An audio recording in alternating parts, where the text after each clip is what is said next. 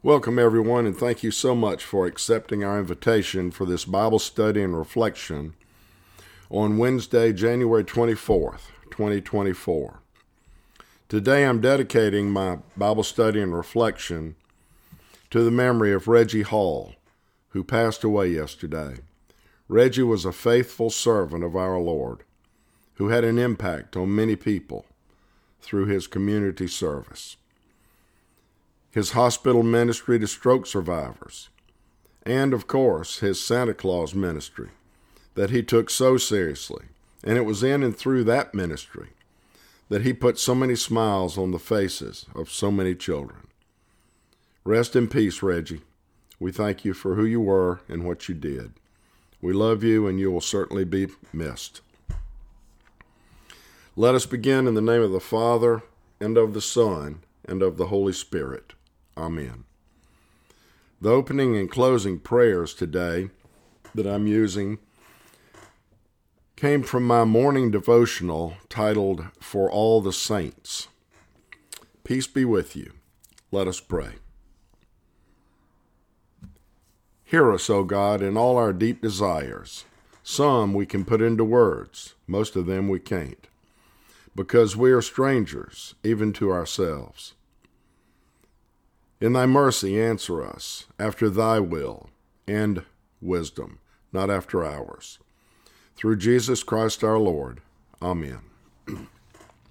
So how many times have you heard someone say, or better yet, how many times have you said, I told you so?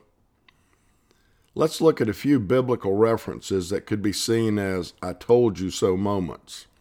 And then I will close with a prayer today, and it was actually the inspiration for this study and reflection. It was a very meaningful prayer. Our first reading comes from the book of Genesis, and it's near the end of the story where Joseph's brothers sold him into slavery. Notice at the end of the reading, Reuben, more than likely motivated by a sense of obligation, since he was the eldest son, tells his other brothers in so many words, I told you so.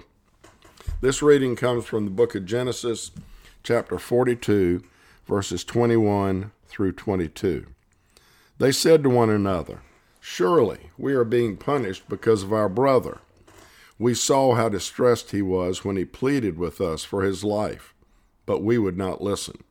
That's why this distress has come on us.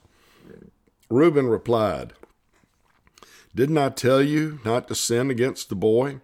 But you wouldn't listen. Now we must give an accounting for his blood. Next, listen to the words of Moses from the book of Deuteronomy, chapter 1, verses 42 through 44.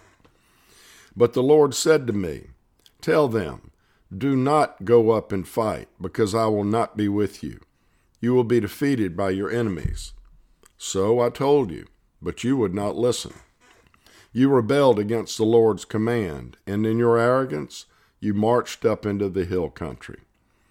The Amorites who lived in those hills came out against you. They chased you like a swarm of bees and beat you down from Seir all the way to Hormah. Next, we listen to the words of Jesus from the book of John, chapter 11, verses 40 through 44. Then Jesus said, did I not tell you that if you believe, you will see the glory of God? So they took away the stone. Then Jesus looked up and said, Father, I thank you that you have heard me. I knew that you always hear me.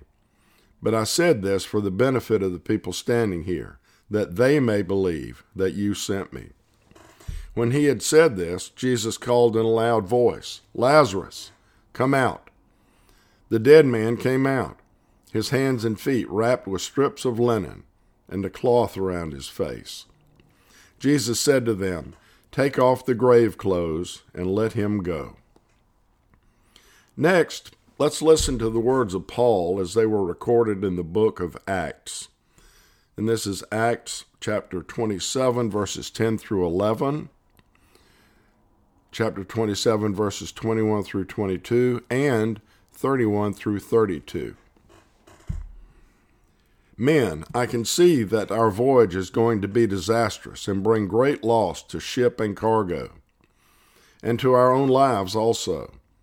But the centurion, instead of listening to what Paul said, followed the advice of the pilot and the owner of the ship. After they had gone a long time without food, Paul stood up before them and said, "Men, you should have taken my advice not to sail from Crete. Then you would have spared yourselves this damage and loss. But now I urge you to keep up your courage, because not one of you will be lost, only the ship will be destroyed." Then Paul said to the centurion and the soldiers, "Unless these men stay with the ship, you cannot be saved." So the soldiers cut the ropes that held the lifeboat and let it drift away. Now we turn to the book of Matthew as he sets the stage for the beginning of Jesus' preaching and teaching and ministry. This is Matthew 4:17. From that time on, Jesus began to preach, "Repent, for the kingdom of heaven has come near." Now, in the book of Matthew, there's an account of what we commonly know as the Sermon on the Mount, and it spans 3 chapters, chapter 5, 6, and 7. That's Matthew 5, 6, and 7. I would certainly encourage you to read that.